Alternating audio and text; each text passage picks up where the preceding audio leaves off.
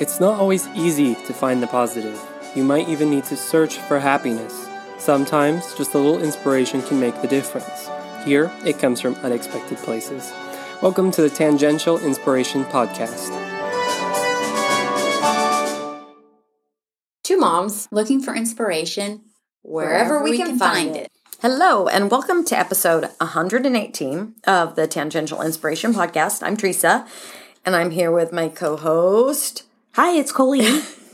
During our last episode, Colleen mentioned how much she loved the movie Hidden Figures. Much to my chagrin, I had to say I hadn't seen it. But thanks to Colleen's recommendation, my husband and I watched it and absolutely loved the movie, even though it made us angry about how blacks are treated. Absolutely. And you told me it would. Yep. So Colleen and I are going to talk about these brilliant women whose story is told in Hidden Figures. And then Colleen's going to talk a bit about Ree Drummond, who runs the Pioneer Woman website. Correct. I'm so excited to learn about her because I don't know much. She's darling. And then I'm going to talk about some dog stuff. So get ready to have some fun, learn a bit, and find that inspiration.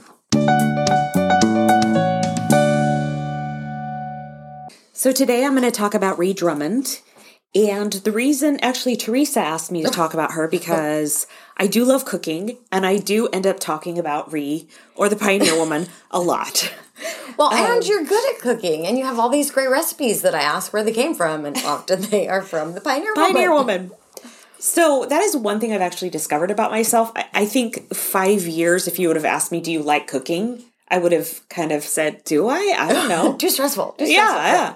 But I actually really do like cooking, and I find that at the end of the day, I really do like chopping, and it's something that comes easy to me, and so I don't feel like it takes a lot of brain power for me to cook. You can just kind of zone out. Right.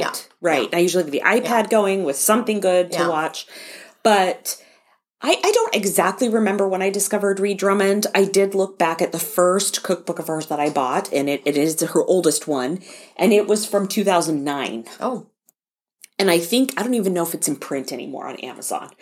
It's that old. So old. She originally started her blog around that time, probably even sooner, and it really caught on quickly.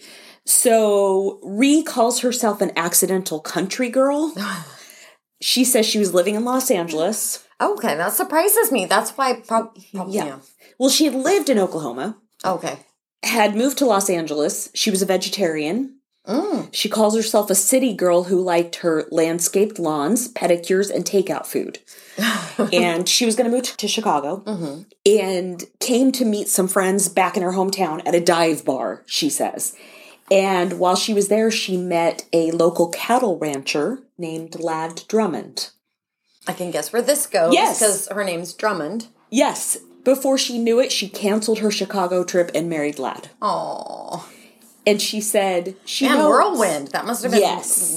Rather quick. Yes, yes. And she notes, once married and living in the country, it was a rude awakening to find out that cowboys don't eat ahi tuna, ginger sesame noodles, or sushi.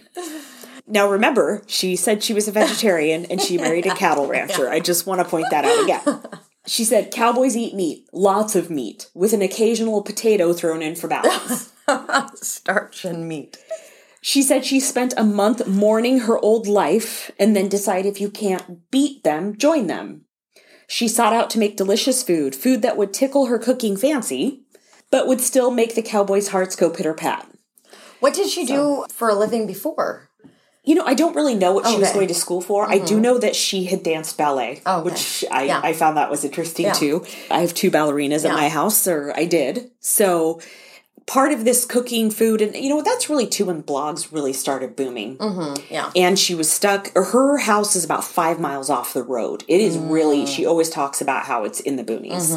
And she had 4 children that were small at that time. And she decided to start this blog. She actually called Lad the Marlboro Man for many years. So she started her blog 15 years ago on a whim, she says, and it quickly evolved into the cookbooks, and then a show on the Food Network that's in its 21st season. Wow. Yeah. It's actually the only thing on the Food Network that I record. Is her show every, I can't remember if it's Saturday morning or Sunday morning. You don't have to worry about it because it's recorded. That's right. I love it. And it's like just a half an hour. Yep. She usually cooks 4 different things. During COVID, her kids were her film crew. Oh, that's cute. They're all pretty much grown now. Her last one, left the nest. I loved watching her kids be the film crew. Aww. They were just a crack up.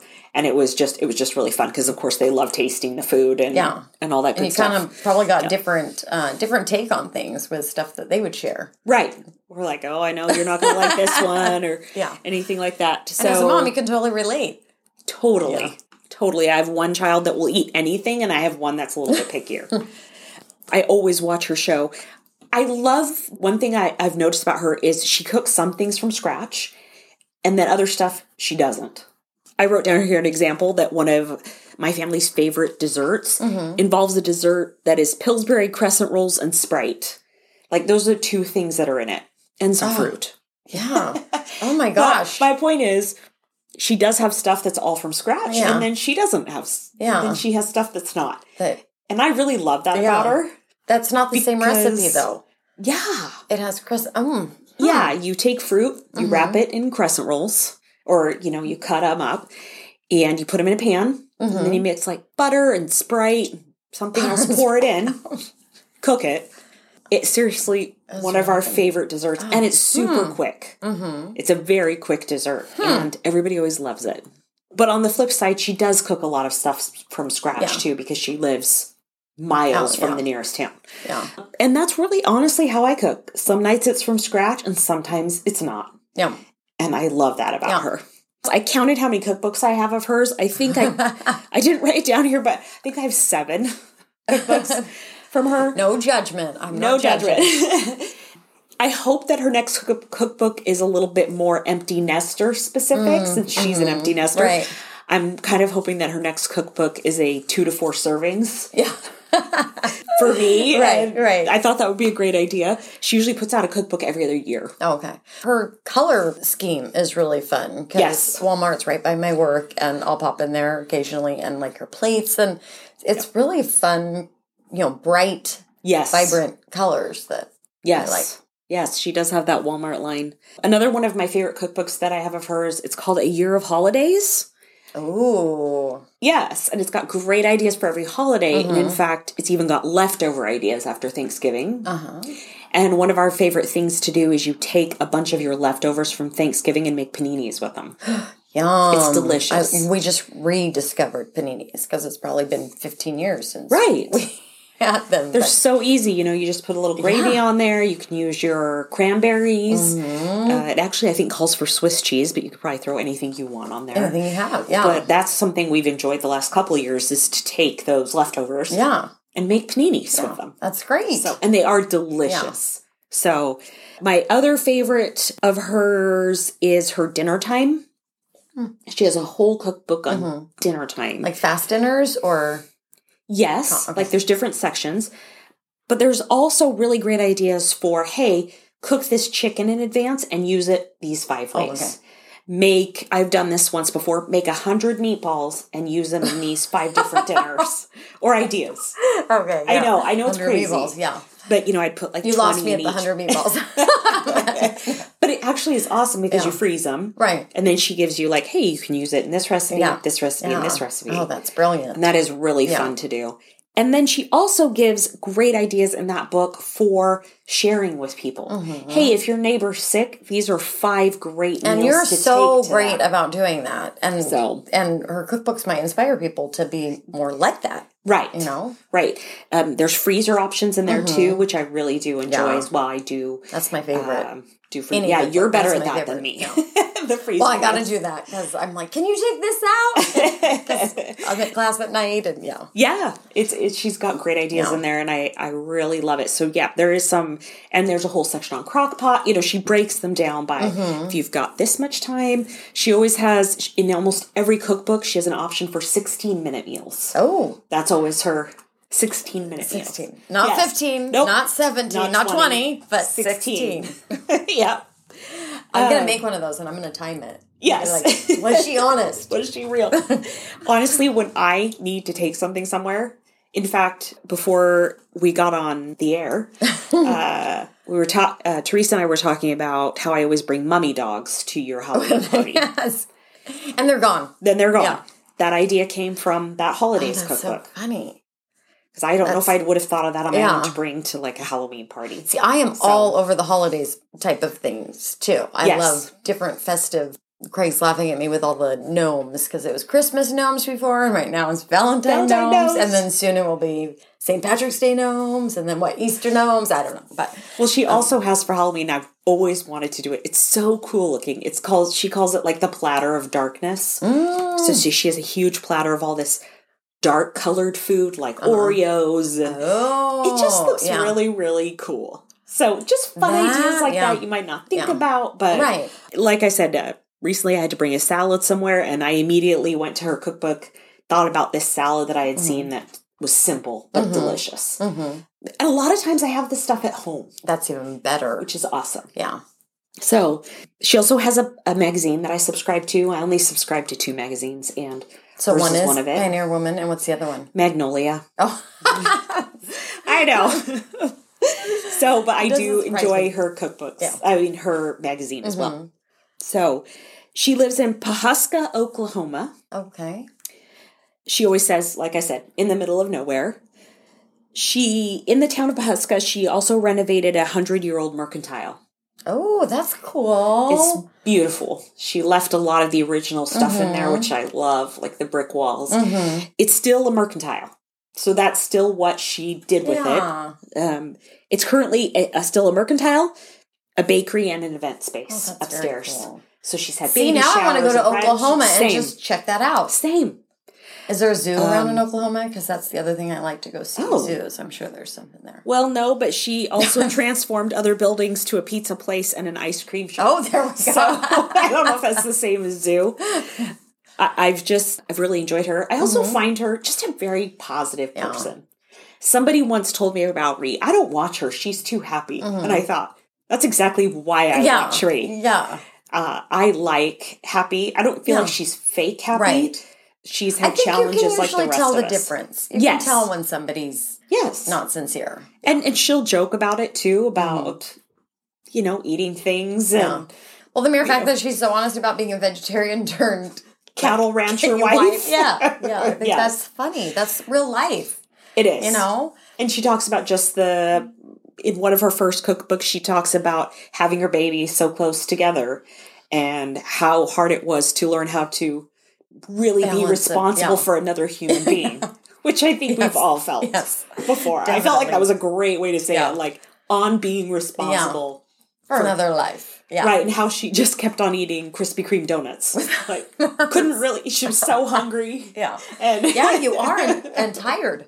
Yeah, and that's kind of how she felt. She had these 2 tiny children and just kept eating Krispy Kreme donuts every time somebody brought her food. So people can relate to her. Right. So I encourage you to look her up if you want to just have some fun. Now I'm so curious. See some delicious food. You can find Ree on her blog at thepioneerwoman.com, on Instagram at thepioneerwoman, and also if you're interested in seeing that beautiful mercantile, it's pwmercantile.com. And it probably has an Instagram page. The mercantile does? That does, yes. That is the Instagram handle. Oh, okay. pwmercantile.com. Oh, very cool. I'm going to check that out tonight. Yes. I love old stuff like that. Yes. So it's kind of funny that I'm not a little bit more into the whole space thing, since I love anything Star Wars. Mm-hmm. Absolutely. Well, the exception of Star Trek. No, you're not. Star Trek. No. There was a guy at the club who was super into Star Wars and space exploration, and he talked me into reading this book on like the Apollo 11 mission. Oh. And it was interesting. Yes, it took me quite a while to get through because it was not my typical. But did you love Apollo 13 though? The movie?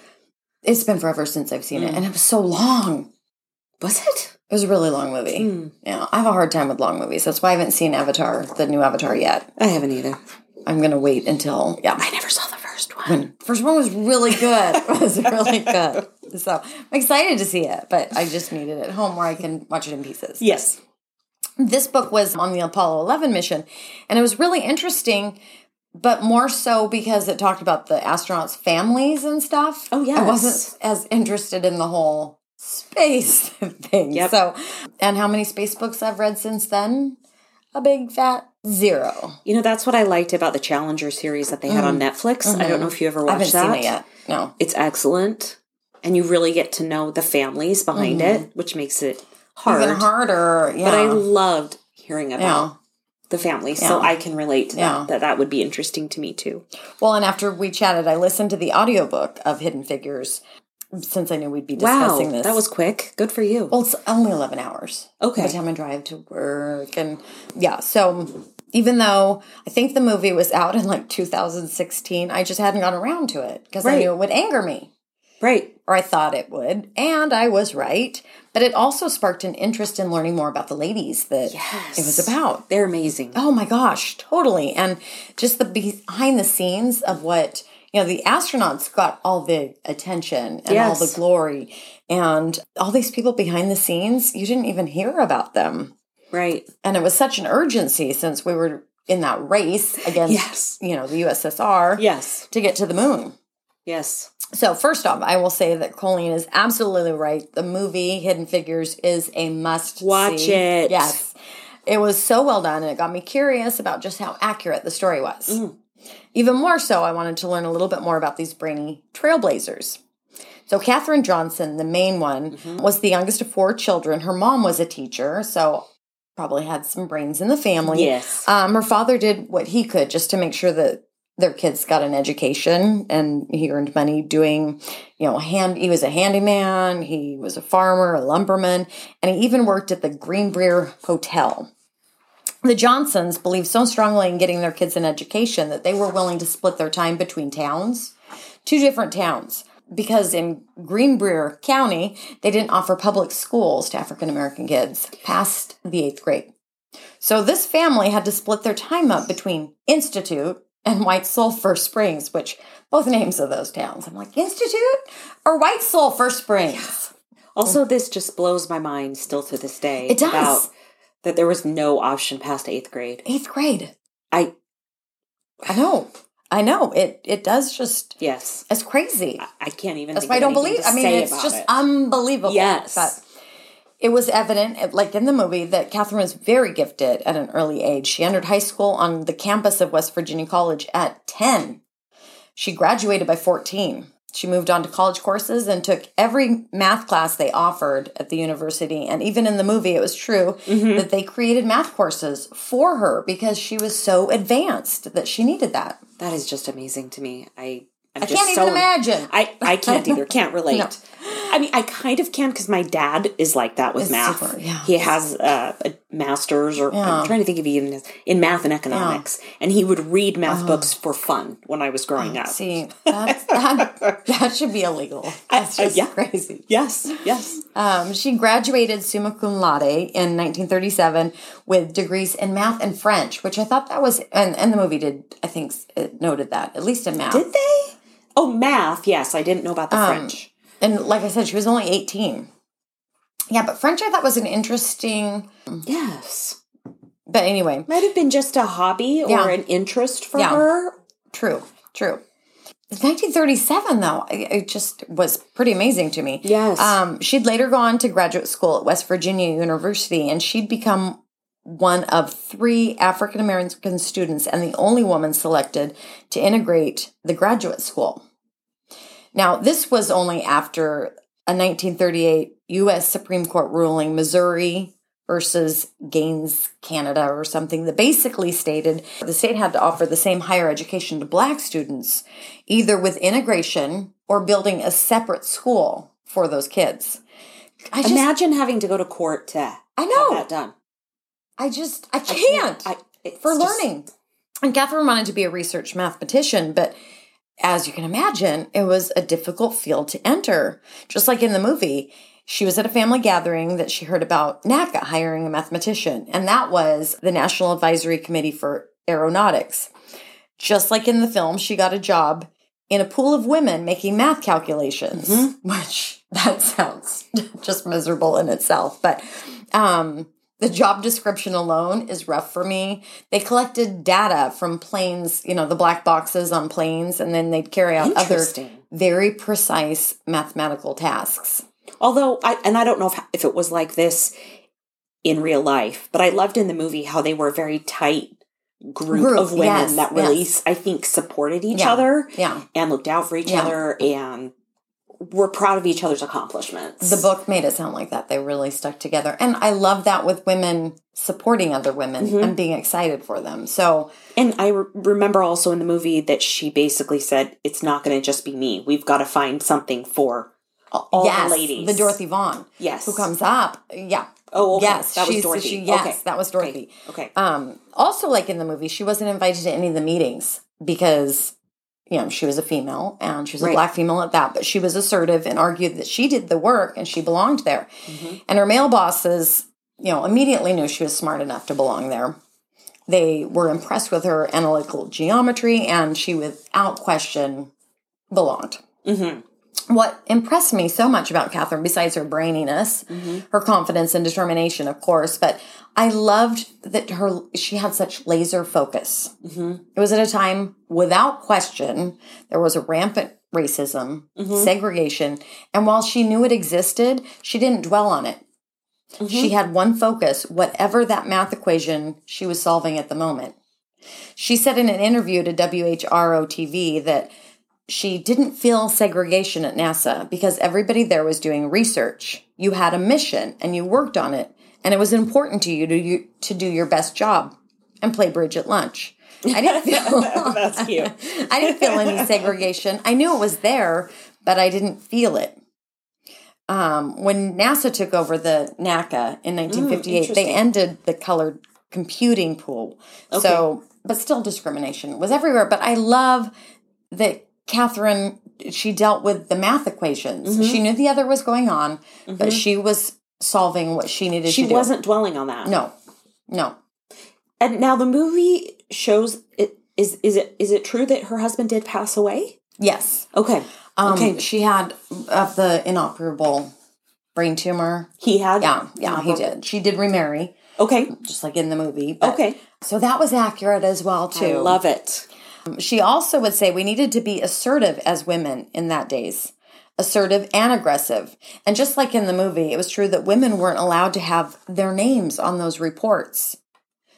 Remember how she was typing stuff and they got mad? Yes. So it eventually happened for Catherine, but for a different reason. She'd been working on this project with a man who he wanted to transfer to Houston, and their supervisor wouldn't let him transfer until they finished this particular project.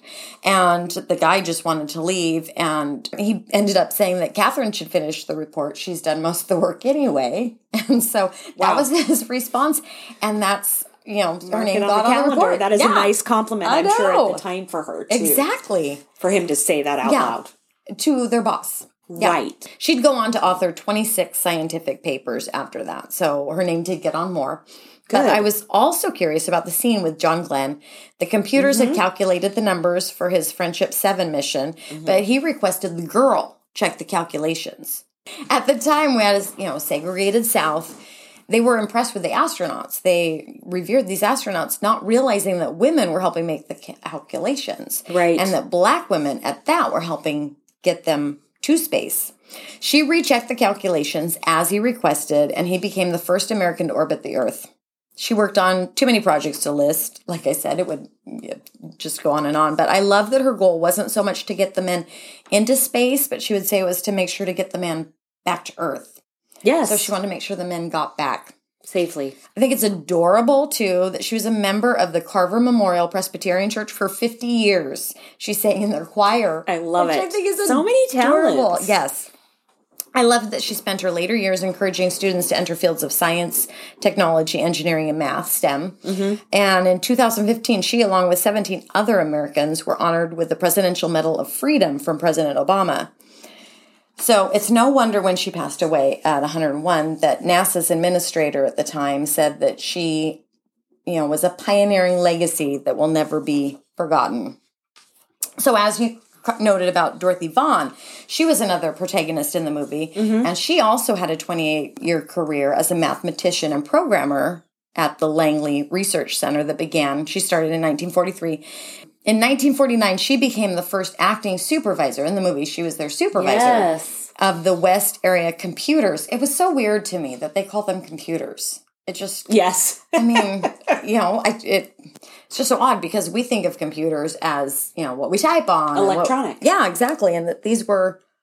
Women. Yeah, mostly. Brilliant. Yes. Women. Crazy brilliant women. Just that could do the work of, exactly. our computers.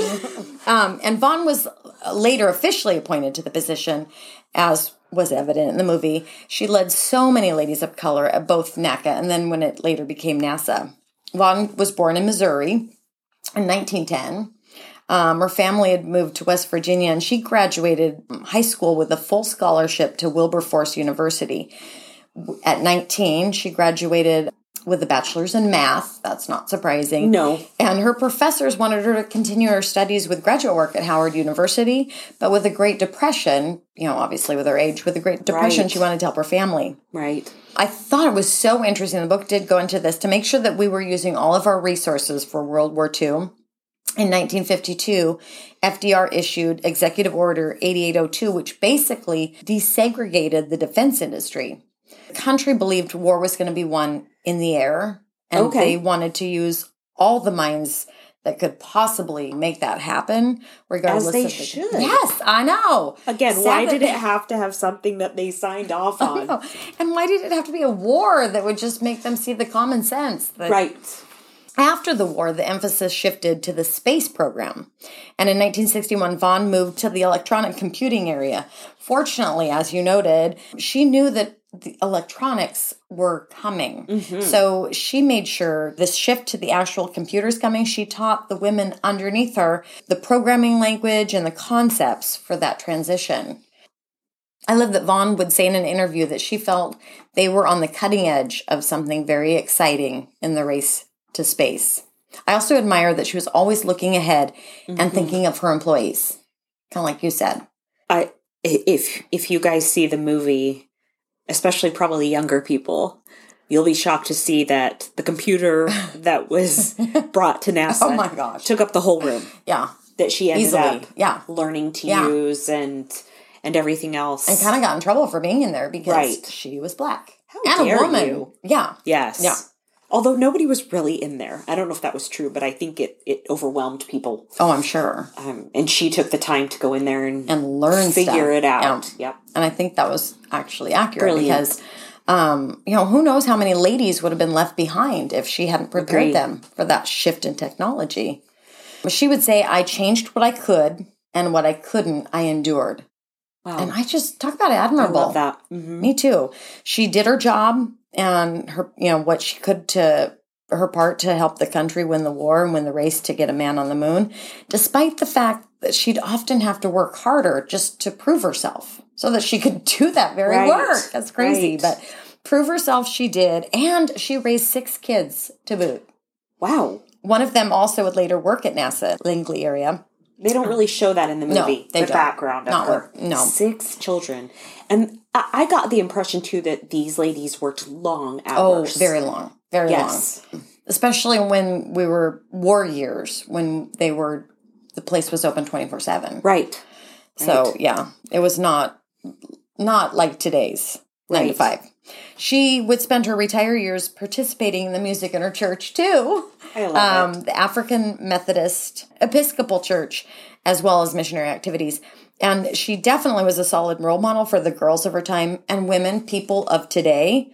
Right. She would put her head down, got the work done, don't waste too much time on other garbage, focus on what you can do to make a difference, and let the rest go. Mm-hmm. Which I think love that, too. It reminds me, endured gracefully. You know, when you talk about, I just endured, but not just endured, endured gracefully. Yeah. I think there's something to be said for that. Yeah. I like that I think you can endure and not be happy about it. Oh, yeah. And let everybody know that. Correct. And have a chip on your shoulder. Right. And it sounds like she just endured this gracefully. Yes. Mary Jackson was the third protagonist in the Hidden Figures book and on the film, and she was an American mathematician and aerospace engineer at NACA, later NASA. She actually was NASA's first black female engineer, and the movie accurately depicted her challenges getting to that engineering degree. It was true. She had to go to a judge, if you haven't seen the movie, to get permission To go to school. And he basically said, and sit in the back. Do you remember that? He said, you can go. Yeah. But please sit in the back. And I don't think she could, asking, it just craziness to me. In the movie, if you haven't seen it, the teacher says, well, I don't know how to teach women or something to that effect. She said, well, I suppose it's the same way you would teach man. I just remember kind of chuckling to myself. Yes. Well, she graduated with the highest honors. In 1942, she graduated from Hampton University with a BA in mathematics and physical science. She tutored high school and college students. She worked as a bookkeeper and a receptionist and a clerk at the Hampton Institute's health department. I think they did whatever they could because jobs weren't readily available for women, especially of color. But in 1951, she became a clerk at the office of the Chief Army Field Forces at Fort Monroe.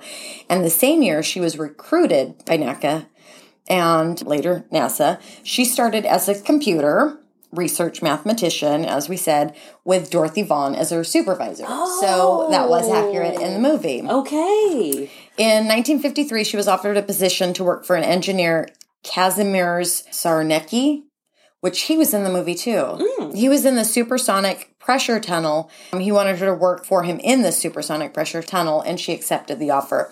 This was like a 4x4 foot wind tunnel that they used to study forces on models. Okay. So they would create winds almost twice the speed of sound. Okay. I guess they'd make these models so that they could get ready. Sure. It was Czarnecki who encouraged Jackson to go back to school to get the necessary training to become an engineer. So I love that he was so supportive. She needed to take graduate level courses, as we said, in math and physics in order to be eligible to even apply. So that evening program was available at the University of Virginia, but the classes were held at Hampton High School, which all-white high school. Right. So just like in the movie, she petitioned the city of Hampton, and like you said, she was granted permission. So in 1958, she became NASA's first Black female engineer. She worked to understand airflow, including, all sorts of things I don't understand, but thrust and drag force in order to improve our planes, and was involved in several divisions throughout NASA, eventually co-authoring 12 papers.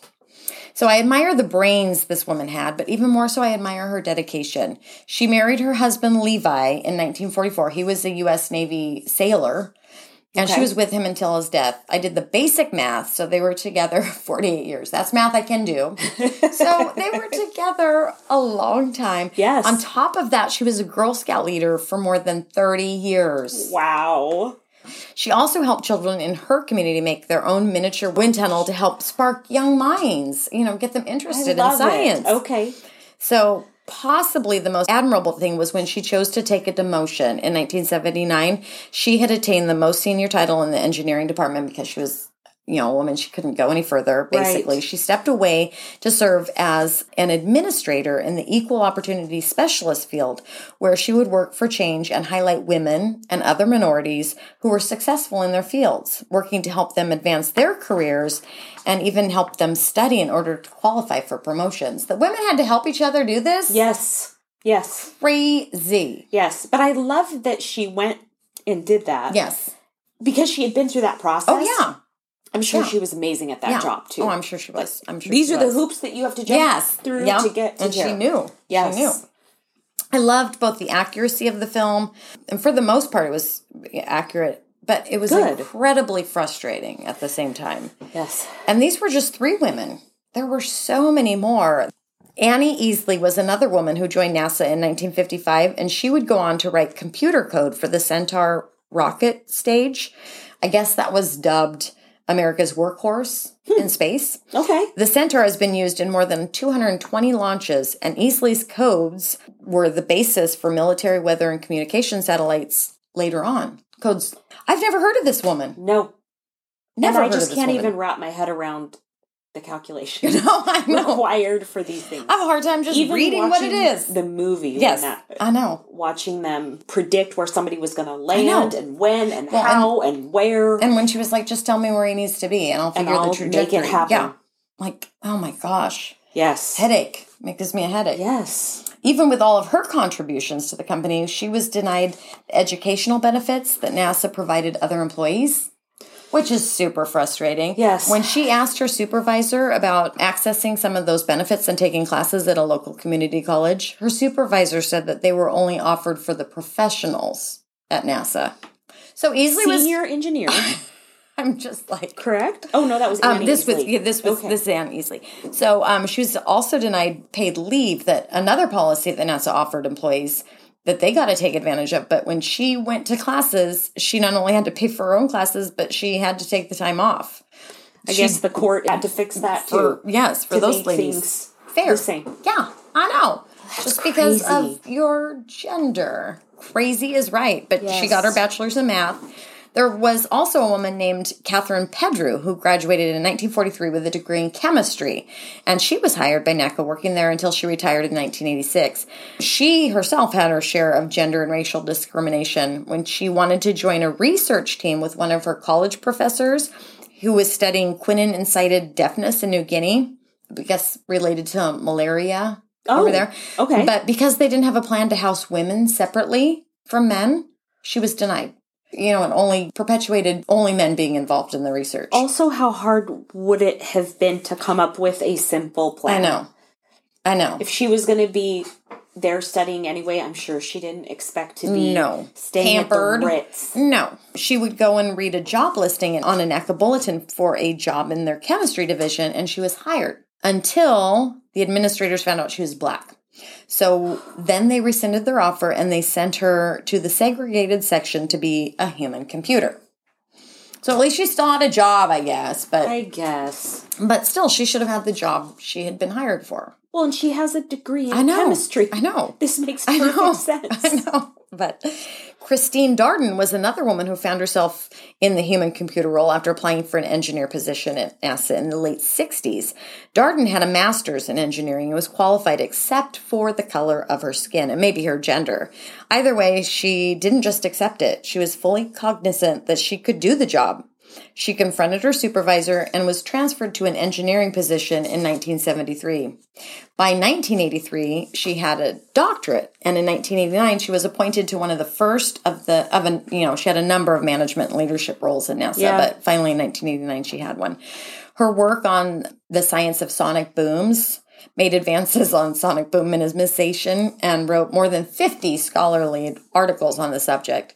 By 1999, she was a director in the program management office of the Aerospace Performing Center. But so frustrating that she had to scratch and crawl and fight her way. It makes me think too, hey, if you don't really think I can do this, why don't we take 90 days? And see if I can actually do this. Exactly. Give me a chance. Yeah, I know. I know. But they just wouldn't. It wouldn't even take a chance. No. But the best story that I read was Miriam Mann. She was hired by NACA in 1943 with a chemistry degree again and a minor in mathematics. And like I said, at the time, the facility was operating, because of the war, operating 24 hours a day. So they had shifts from 7 to 4, 3 to 11, and 11 to 7. Okay. Which was challenging for families. Absolutely. I mean, particularly this area, it was normal for the mom to stay home. Yep. And stay home with her kids. Her daughter... I think that was just normal. In general. Yeah. In general. Yeah. Right? Yeah. Her daughter talked about seeing her mom with her number 2 pencil and a slide ruler, plotting graphs, logs, doing equations, and speaking at times in what sounded like a foreign language. Yes. So I can relate to that part. I can too with my dad. Yes. Her calculations, though, were part of what helped get John Glenn to the moon. The best part, though, was when Mann saw this colored sign at the back of, in the cafeteria. They had their table and it was labeled colored. So she grabbed the sign and she stuck it in her purse. So the next day another one appears. She does it again. And finds a garbage can. Yeah, she just kept doing it until the signs stopped appearing. I love it. I know, how awesome. A little passive aggressive, but I still love it. Still. The girl after my own heart. Yes. I wish more things were that easy to just keep taking the sign and tossing it. But I have to thank Colleen for the suggestion. You were so right. I love the movie. Need to text my mom that it's on Disney Plus right now. Good to know. The book was equally good. I feel like I'm a pretty tough cookie, but hearing how these women, the things they had to endure made me realize that I am so not. I'm grateful, though, that they were such trailblazers, forging a path for the ladies that came up behind them. Makes me appreciate John Glenn even more. I hope he was. They portrayed him in the movie as very sweet. Yeah. And I hope that was the case, too. I love how he wanted her to do his calculations and trusted her. Yeah. But in the movie, he was also very respectful and very kind. Of all kind. of those women. Yeah. Yes. And I really loved that. Well, and it made me want to do an episode on John Glenn. Just for that very reason. Because I am so curious about it. And not only that he was brave enough to get strapped onto this rocket and face the unknown, but that he trusted a black computer that so few people even knew about. Right. I mean, he was trusting his life. Right. For that. So, and while I learned so much about the space history and probably read more technical jargon than I have ever read, I still don't have that excitement about space that so many others have. I love my Star Wars, but it'll probably be a while before I venture back to reading about space and all that. I appreciate the people who were smart enough and patient enough. Brave. Yeah, oh, absolutely. I'm extremely grateful we've made some progress here on Earth, too. All these ladies reminded me of the importance to reach for the stars, whatever it might be. Right. And never, ever give up on your dreams. I think reaching for the stars can be different for each person. Oh, absolutely. Absolutely. Because I could never, I could never work at NASA. No matter how hard, if I wanted to, no. But I think they taught us, each of us, to reach for our own dream. Mm-hmm. And endure gracefully. Yes, exactly. I love that. Everything was so new. The whole idea of going into space was new and daring. There were no textbooks, so we had to write them. Katherine Johnson.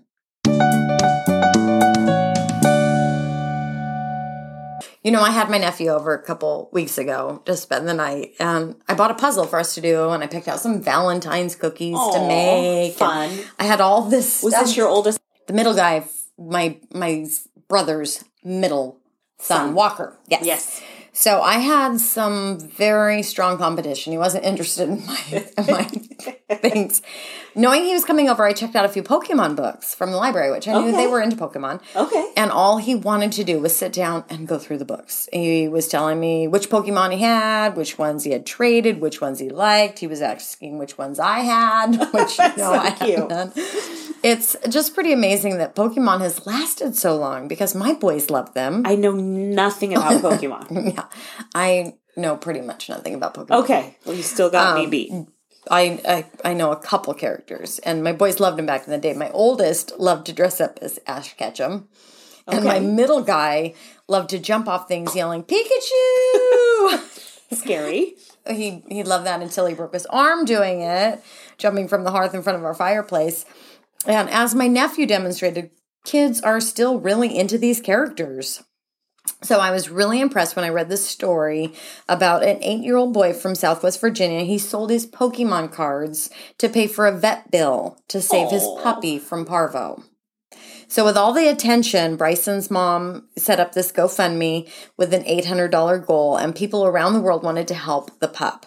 The GoFundMe raised more than $5,000, and that wasn't all. The story reached some Pokemon employees who must be up in the Tacoma, Seattle area. Oh, okay. So our neck of the woods, kind of. Yes. But anyway, they sent him a letter of appreciation and some replacement cards, including some rare ones. That is so sweet. I know that are hard to find.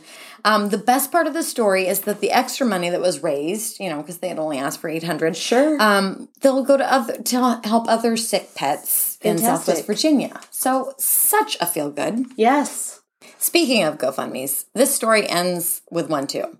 So the hurricane force winds and the 32 trillion gallons of water that were dumped on the state of California in January kept, residents inside. Yes. Residents including a 1-year-old dog, Australian Shepherd named Seamus. He was so excited to get back out that he decided to take off on his own. So Went on a little vacation. Yes. Brill, his owner, was fiddling with the leashes and she lost grip of Seamus. I can so relate to this. Yes. And he took full advantage of it. He darted in front, wiggled himself through a hole in a fence, and worked his way down the slope and into a concrete basin that was normally dry, but because of all the water, it was a big raging mess, and it swept Seamus away. And the current, she used her Find My app, because she had it on his collar. She was racing to the location while calling 911. So lucky she had. Oh, I know, absolutely. calling 911. She's calling 911. She's got the other dog. I think the other dog was named Topaz or something, but she's got the other dog and she's calling 911. So the owner didn't know that Seamus had escaped the swift current and crawled into a dry drain pipe. Okay. This homeless man was nearby and he heard the barkings. He spotted Seamus in the drain pipe and he was like 10 feet from a bike path underneath the crate. Brill and her husband and the firefighters, because she had notified 911, were able to find and free Seamus. And it was mostly thanks to the GPS on the app and the firefighters, obviously, which was inspiring itself. But the story gets so much better. Because of Seamus, Brill met Daryl Smith, the homeless man who was nearby. Okay. And he took one look at Brill, gave her a big bear hug. Oh, that's so sweet. No, probably needed after that whole ordeal. And Brill just asked if there was anything she might be able to do for him to help him for this stormy winter. Repay his kindness. Yes, exactly. Yes. So she headed to Costco, got his camp, 4 queen-size fleece blankets, 20 pair of socks, some sweatshirts, undershirts, and non-perishable foods, some trail mix, granola bars. Then she made him a homemade lasagna, so they would have a hot meal. Probably Reed Drummond has a recipe for a good lasagna. She does. So she took that to them, and she started a GoFundMe with a $10,000 goal. I think they have already met it, but in order to get Smith housing, he hadn't had a house in like 7 years. So she's working with several agencies to make sure the money's, best put to use, and any extra will go to others experiencing homeless too. But I just love that Brill wanted to do something for him because he saw him as helping, save her family member. Yes. And I just think it is such a feel good. All these people just helping each other. Yes.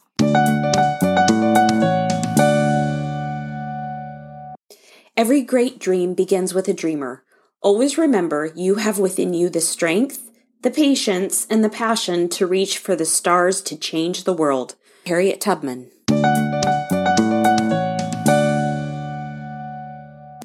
Please rate and review us. This helps other people find our podcast and be just as inspired as you.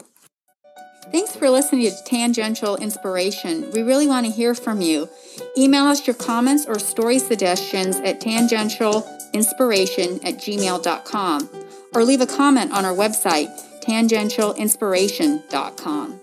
Our website has all our podcast episodes, show notes, stories, follow-ups, and links to websites and books we talk about. Like and subscribe to us on your favorite podcast app, and you can also follow us on Facebook, Twitter, and Instagram. Have a great week.